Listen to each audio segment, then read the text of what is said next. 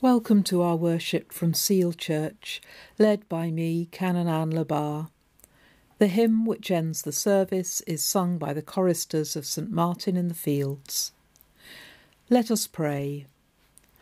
Almighty God, to whom all hearts are open, all desires known, and from whom no secrets are hidden, cleanse the thoughts of our hearts by the inspiration of your Holy Spirit, that we may perfectly love you and worthily magnify your holy name, through Christ our Lord.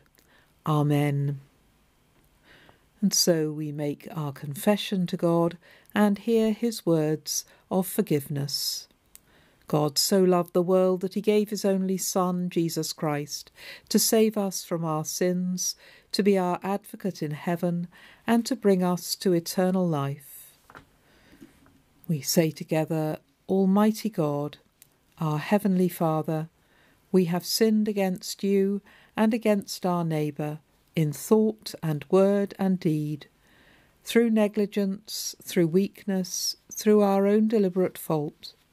We are truly sorry and repent of all our sins. For the sake of your Son, Jesus Christ, who died for us, forgive us all that is past, and grant that we may serve you in newness of life, to the glory of your name. Amen. Almighty God, who forgives all who truly repent, have mercy upon you, pardon and deliver you from all your sins, confirm and strengthen you in all goodness, and keep you in life eternal, through Jesus Christ our Lord. Amen. Almighty God, you have created the heavens and the earth, and made us in your own image. Teach us to discern your hand in all your works, and your likeness in all your children, through Jesus Christ, your Son, our Lord, who with you and the Holy Spirit reigns supreme over all things, now and forever. Amen. Our first reading is from the book of Proverbs, chapter 8. Does not wisdom call, and does not understanding raise her voice? The Lord created me at the beginning of his work, the first of his acts long ago. Ages ago I was set up at the first, before the beginning of the earth. When there were no depths, I was brought forth, when there were no springs abounding with water. Before the mountains had been shaped, before the hills I was brought forth, when he had not yet made the earth and fields, or the world's first bits of soil. When he established the heavens, I was there, when he drew a circle on the face of the deep, when he made firm the skies above, when he established the fountains of the deep, when he assigned to the sea its limit, so that the waters might not transgress his command. When he marked out the foundations of the earth, then I was beside him, like a master worker, and I was daily his delight, rejoicing before him always, rejoicing in his inhabited world, and delighting in the human race. The Gospel reading is from John, chapter 1, beginning at verse 1. In the beginning was the Word, and the Word was with God, and the Word was God. He was in the beginning with God. All things came into being through him, and without him not one thing came into being. What has come into being in him was life, and the life was the light of all people. The light shines in the darkness, and the darkness did not overcome it. There was a man sent from God whose name was John. He came as a witness to testify to the light, so that all might believe through him. He himself was not the light, but he came to testify to the light. The true light, which enlightens everyone, was coming into the world.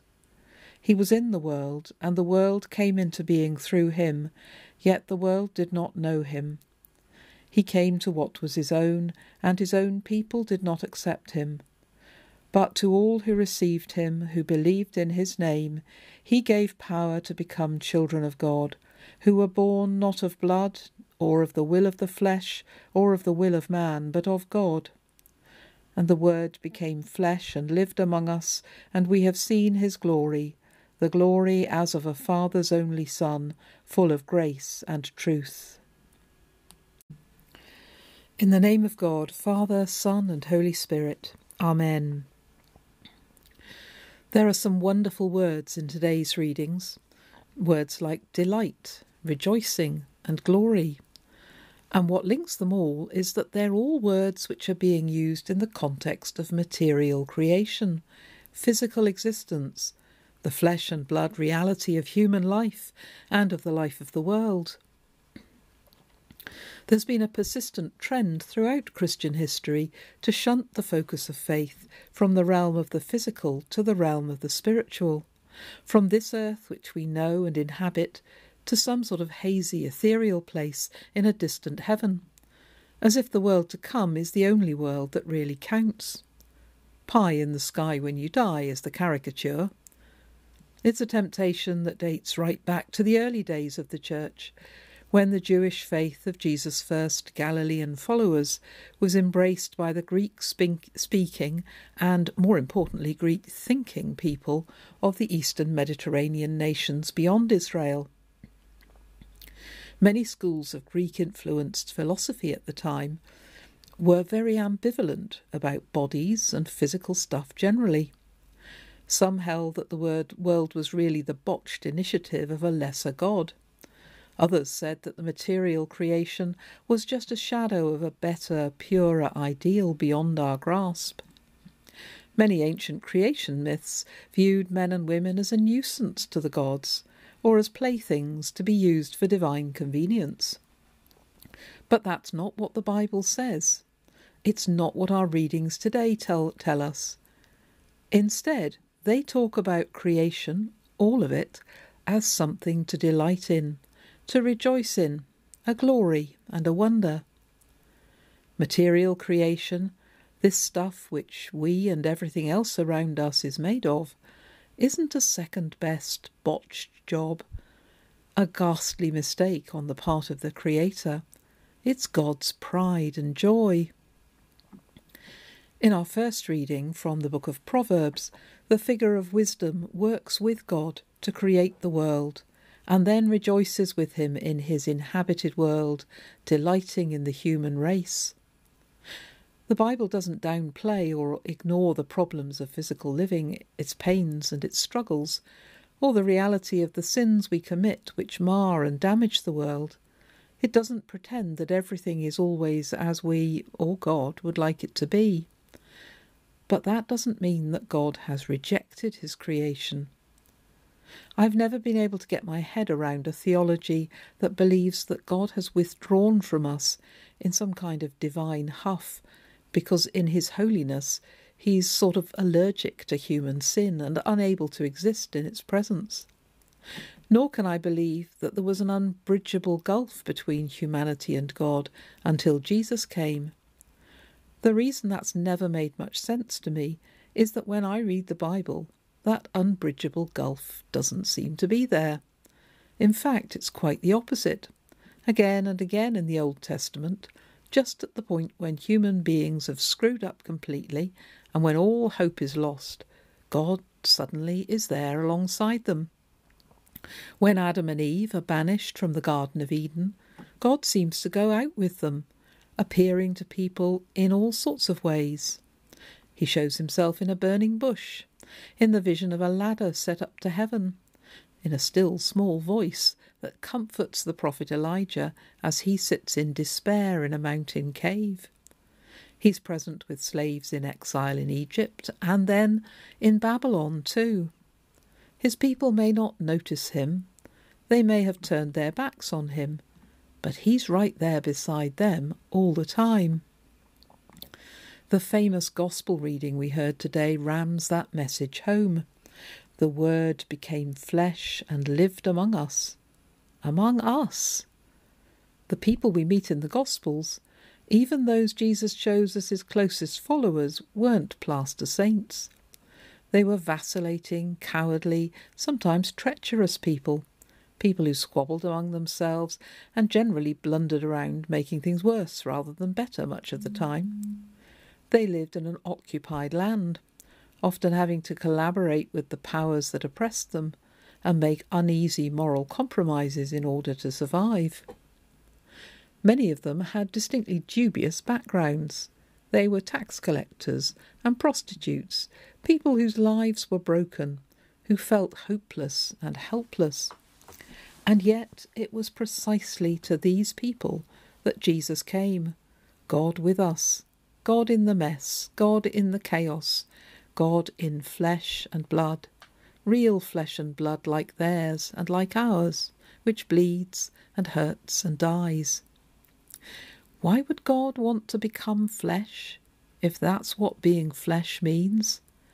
Well, surely it was in order to convince us that despite all of this, flesh is still blessed, because his was flesh which also held and hugged, which knew the pleasure of a good meal at the end of a long day, which felt the silkiness of oil soothing rough skin.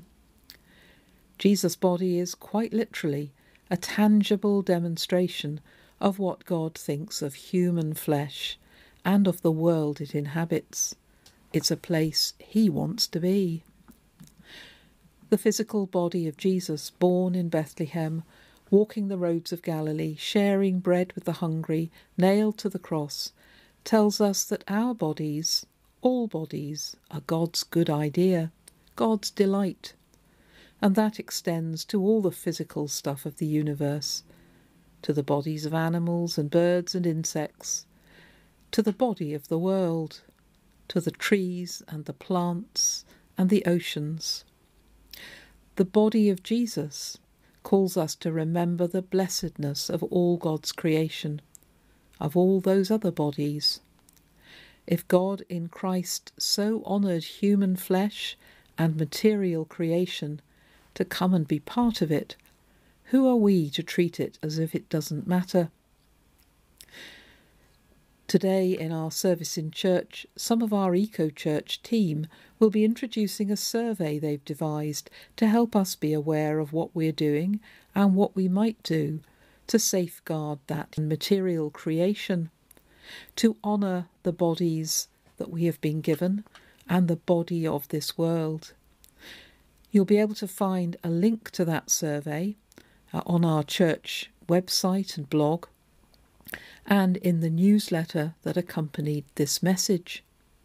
So do have a look. Reflect on what it is you're doing to delight and rejoice in this body that you've been given and the material world in which you've been set. Amen.